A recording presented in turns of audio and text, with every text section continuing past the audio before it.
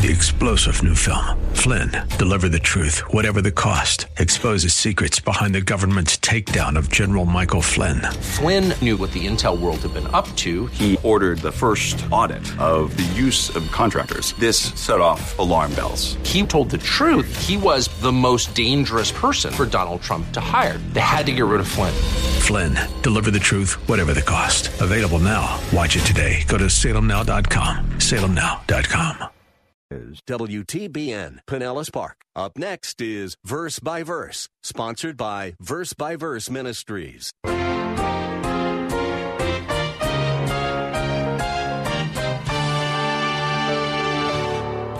Is this what Acts 17:26 is saying? Absolutely not. Absolutely not. It's not even close to saying this. This verse has absolutely nothing to do with racial intermarriage. It is referring, look at verse 26 again. Let me read the beginning of it. He made from one every nation of man. He's talking about nations. The nations, he just says God has set the boundaries of nations. It's not about marriage. It's about nations. Hello and welcome to our radio Bible class, Verse by Verse. My name is Peter Silseth, and it is my pleasure to introduce our guide, Pastor-Teacher Steve Kreloff, as he takes us through God's Word step by step. Pastor Steve is the senior pastor at Lakeside Community Chapel in Clearwater, Florida. He has been serving for over 27 years at Lakeside, and these daily Bible classes are adapted from his pulpit ministry by Verse Ministries. Today we start a very exciting and interesting study in the book of Genesis, the book of beginnings. This is the first part of a three-part message entitled The Prophecy of Noah, taken from the series Mankind, One Race. All that has happened down through the years got its start from the occurrences found in the book of Genesis. Geographically, where did we come from? Why do I speak the language I speak? Within our world today, we have 195 countries, 28 that have begun since the 1990s, and over 266 languages and dialects. But from where did all of these get their beginning? As we start our study, we will get the answers to those questions. Let's join in on Pastor Steve's study of Genesis chapter 9.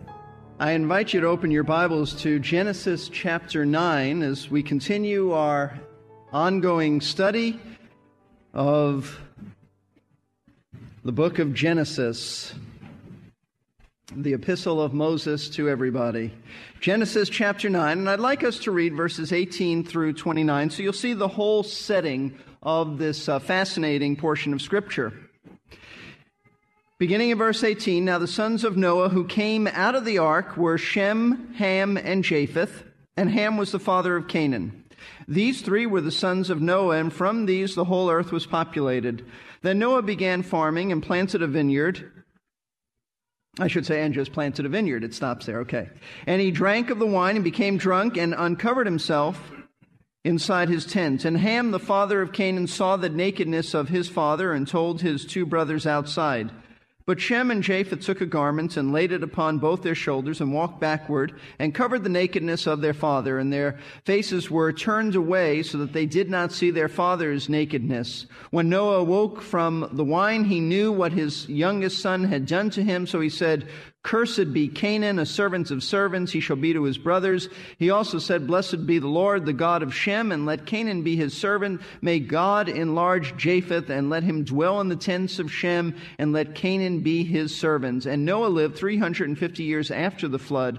So all the days of Noah were 950 years, and he died. Now, these verses constitute one of the most unusual stories found in the book of Genesis. I don't think anybody would debate that. This is a rather bizarre little story.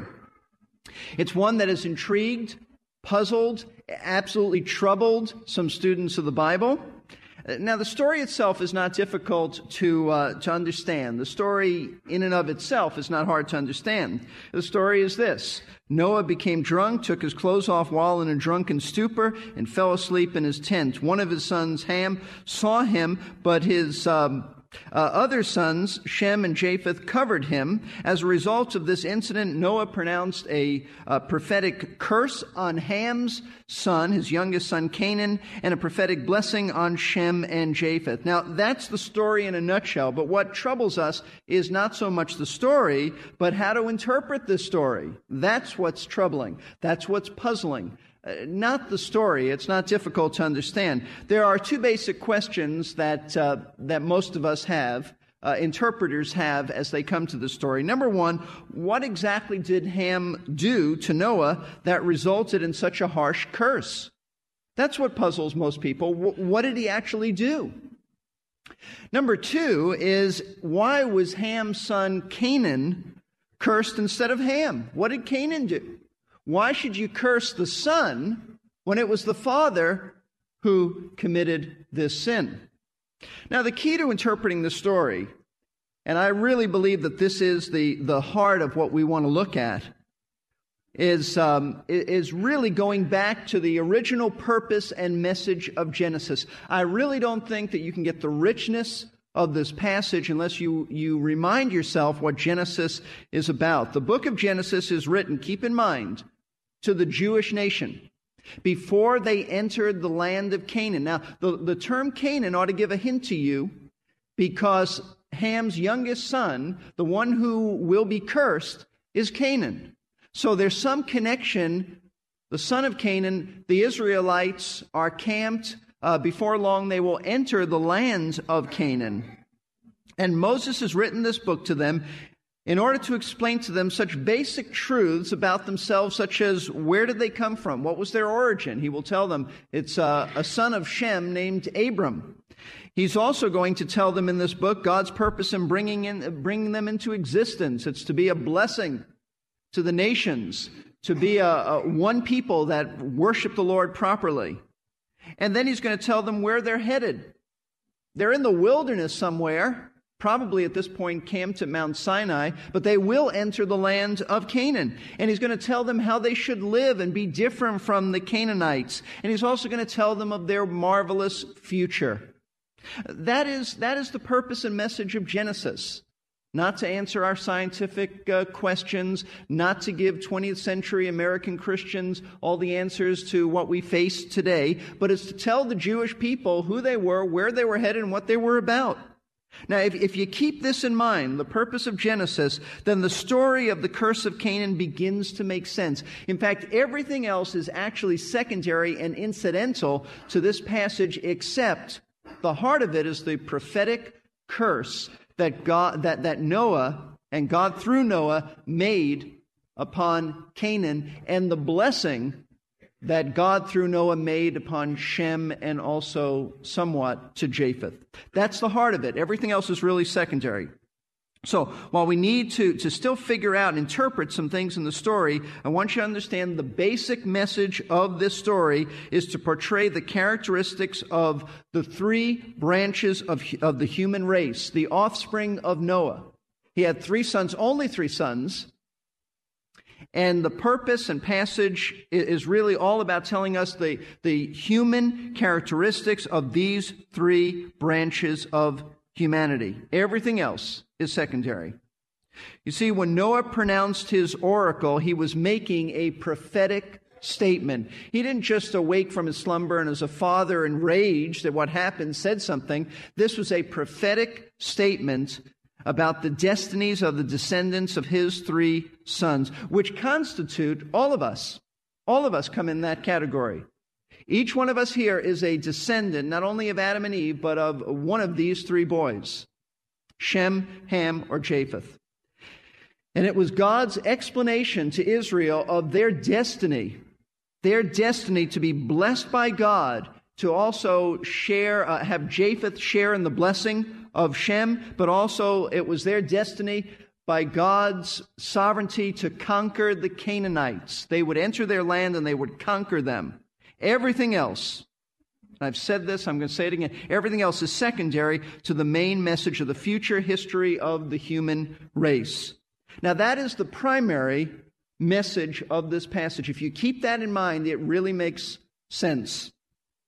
However, there are several truths that, while they may not be the primary message here, there are several truths and relevant, applicable principles that emerge from this passage. Let me give you a few. For one thing, there are a number of racial issues that emerge from this passage. Some people think, for example, that God put a curse on black-skinned people, and they use this passage of Scripture to justify it. I want you to know we will study that next week, but they are absolutely wrong. They are so wrong, it's incredible that they could call themselves students of the Bible and come up with that.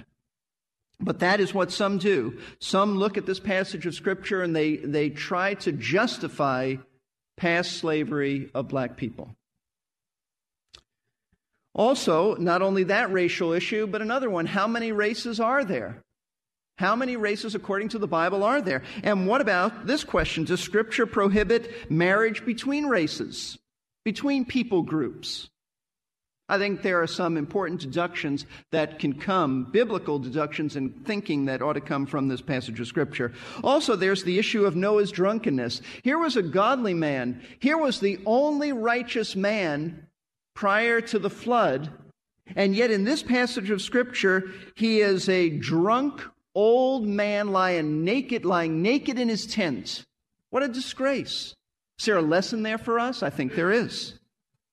So as we study these verses, in order for you to get a handle on it, I've outlined it, and it's not easy to outline this because it's hard to just kind of nail it with one theme. But in order for you to get a handle on it, I suggest this outline. It's broken into 3 sections. The sons of Noah, and the sections are all centered around Noah himself. The sons of Noah, the prophecy of Noah, and then finally the death of Noah. And it'll take us a few weeks to go through this. We will get back to our study in a moment. I want to welcome those of you who may have just joined us. You are listening to Verse by Verse, a daily radio Bible school of the air taught by pastor-teacher Steve Kreloff of Lakeside Community Chapel in Clearwater, Florida. Maybe you can relate to this personal illustration. As a child, 2 of my favorite candies were Good and Plenty, the white and pink candy-coated capsule with licorice inside, and the famous M&Ms with a variety of colors. As I ate these, I had a habit of separating the pink from the whites, or grouping all the same color M&Ms together and eating them systematically. Now, if none of you have done that, I might have something wrong with me. In any case, although I separated the colors, when I put them in my mouth and ate them, they all tasted the same. All the Good and Plenty were licorice, and all the M&Ms were chocolate, regardless of the coating. We have learned that God created the human race, composed of different colors, groups, and languages, but still one human race. Let's continue our class with Pastor Steve as he unravels this difficult passage. Let's begin by looking at the sons of Noah. I'll repeat verses 18 and 19. Now the sons of Noah who came out of the ark were Shem and Ham and Japheth, and Ham was the father of Canaan. These 3 were the sons of Noah, and from these the whole earth was populated. With the flood behind them and God's rainbow covenant given, Moses now makes a very clear statement about the sons of Noah. He calls them by name. There are only 3 of them. Unusual because in that day and age, most fathers had a lot more children than just 3, but these were the only 3. Shem, Ham, and Japheth, and then Moses mentions that Ham had a son named Canaan. Actually, Ham had several sons, but Canaan is very important to this passage of Scripture. So there are 3 sons, Shem, Ham, and Japheth. Then Moses tells us that from these 3 men, the whole earth was populated.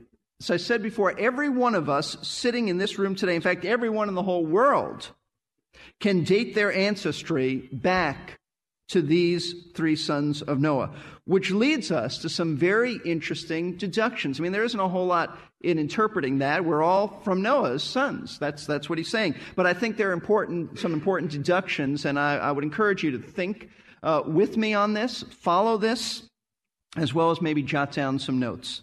First of all, it tells us that the concept of the various races is not really a biblical concept at all. It's a human invention. It's a human invention. The black race, Oriental, Asian, Caucasian, all that are man's categories. God never says it that way. According to Genesis 9, there is only one race of man. We call it the human race. There's only one race of man with 3 families within that race. That is a biblical perspective. One race, 3 families within that one race. Now, the question you might ask then is, where did the various people groups come from? What we commonly call races. Let's say races just for the sake of communication. Where did they come from? Where did they come from? Well, Duane Gish has written an excellent book. It's really for children, but I went through it so I could understand it. It's called The Amazing Story of Creation. And here's what he has to say. Now, Duane Gish is a biblical creationist, a man of God, one who knows science, one who knows the Bible. Here's what Duane Gish has said in his Amazing Story of Creation. We have that, by the way, in our church library. Adam and Eve were not white, black, Oriental, or any other particular race. They no doubt were what we understand today as racially mixed. Their children were all likewise a mixture of the genetic traits that have subsequently produced the races. Among these offspring, one would be able to see tendencies toward various races, but since all marriages were mixed, no races emerged. Even after the flood, all humans on the earth were the descendants of the 3 sons and 3 daughters-in-law of Noah and his wife, and so they too must have been racially mixed. As they and their descendants repopulated the earth, all peoples intermarried freely, and there was no isolation of genetic characteristics that would produce features inherent in one particular race. At the Tower of Babel, however, God split the human population into small groups by confounding the one language they spoke into many different languages. Each group of people spoke only the language that God gave them. They could no longer talk to the people in the other groups, so of course they no longer intermarried with them. Soon the various groups began to migrate to other parts of the world and became geographically isolated from one another.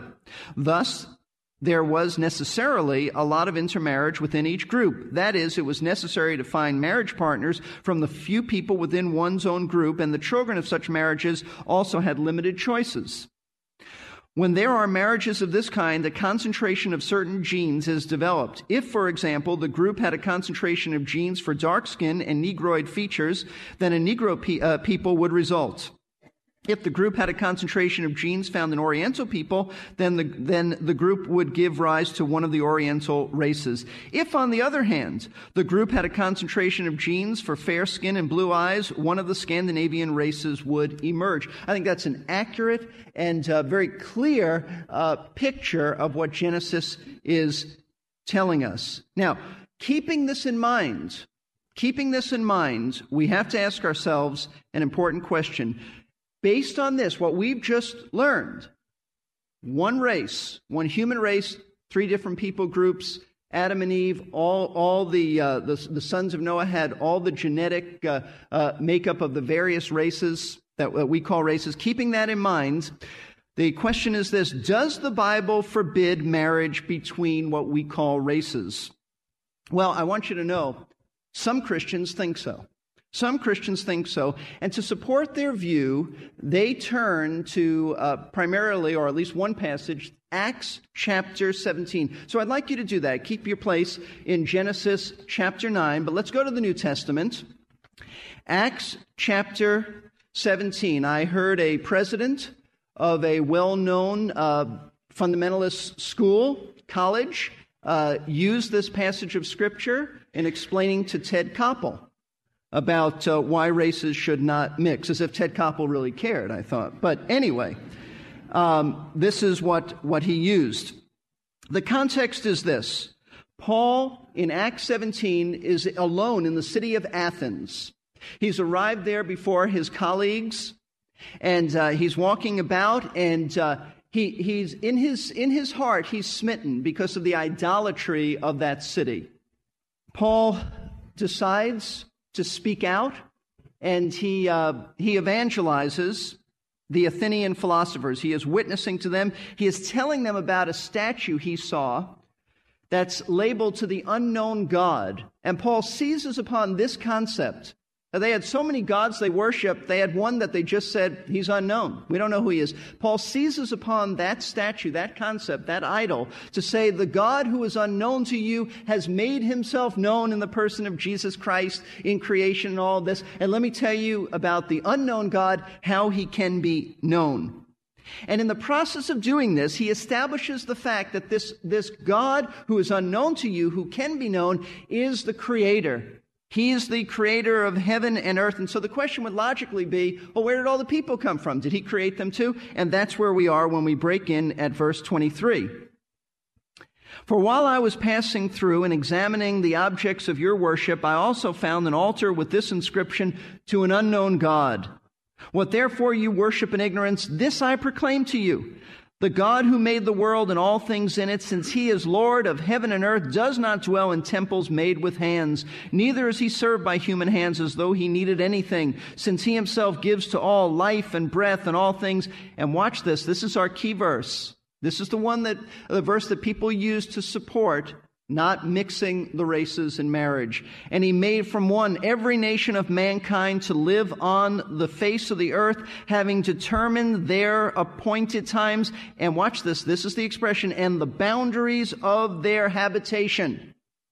This is what people seize on. They say God established one race should be over here and should not mix with a race over here. In fact, I want you to know I experienced this firsthand. Before Michelle and I were married, Christian friends of the family told other family members that we should never get married because I was Jewish and she was Gentile. So I have gone through this. I don't know if they use this verse to support it, but I have firsthand experienced that. And as a young believer, it really bothered me. But let's go back to Acts 17. Is this statement in verse 26 that has been used to support not mixing the races really valid? Is this what God means, that you cannot cross God's boundary lines? In other words, it is against God's fixed boundaries to have whites marry blacks or Orientals marrying whites. And they say you just can't mix the races. God has placed these people where he wants them, so they shouldn't cross their God-appointed boundaries. Is this what Acts 17:26 is saying? Absolutely not. Absolutely not. It's not even close to saying this. This verse has absolutely nothing to do with racial intermarriage. It is referring, look at verse 26 again. Let me read the beginning of it. He made from one every nation of man. He's talking about nations. The nations, he just says God has set the boundaries of nations. It's not about marriage. It's about nations. From the human race, consisting of one family, to one human race with 3 groups or families, to 195 countries, and 266 plus languages that we have today, it is obvious that this feat was orchestrated by God. As Pastor Steve reminds us to be careful with the Scriptures, we need to be sure we form our beliefs based on biblical principles, and not form a principle and then search for Scripture to back it up. Unfortunately, with this passage, there is much speculation about Noah, his drinking, his sons, and Canaan's curse, about which we have incomplete understanding. We must always interpret Scripture in the light of Scripture, realizing the best commentary on the Old Testament is the New Testament. Tomorrow we will dig deeper with Pastor Steve as we search the Scriptures for further understanding and learn why we need to be careful about harboring prejudices. Thank you for listening today. This is Peter Silseth, and you have been listening to Verse by Verse. Pastor-teacher Steve Kreloff is taking us one verse at a time through a series of studies from the book of Genesis. Pastor Steve is the teaching pastor at Lakeside Community Chapel in Clearwater, Florida. Now his expository or verse-by-verse messages come to your radio through the work of Verse by Verse Ministries. We are a faith ministry supported by the gifts and prayers of listeners who are first faithful to their own churches. You can listen again to today's broadcast at our website, versebyverseradio.org. Or you might like to download it and listen later, or share it with a friend. If you do share it, we only ask that you not charge anything for that. The web address again is versebyverseradio.org. Our class today was the first of a 3-part message on the prophecy of Noah. If you order a CD or a cassette from us, you can listen to the entire message at once without announcements.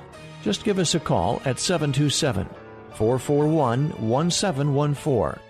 Leave your name and a number, and we will call you back during regular office hours. Our number again is 727-441-1714. I hope you'll join us for the next verse by verse as Pastor Steve continues through this difficult and controversial passage of Genesis chapters 9 through 11.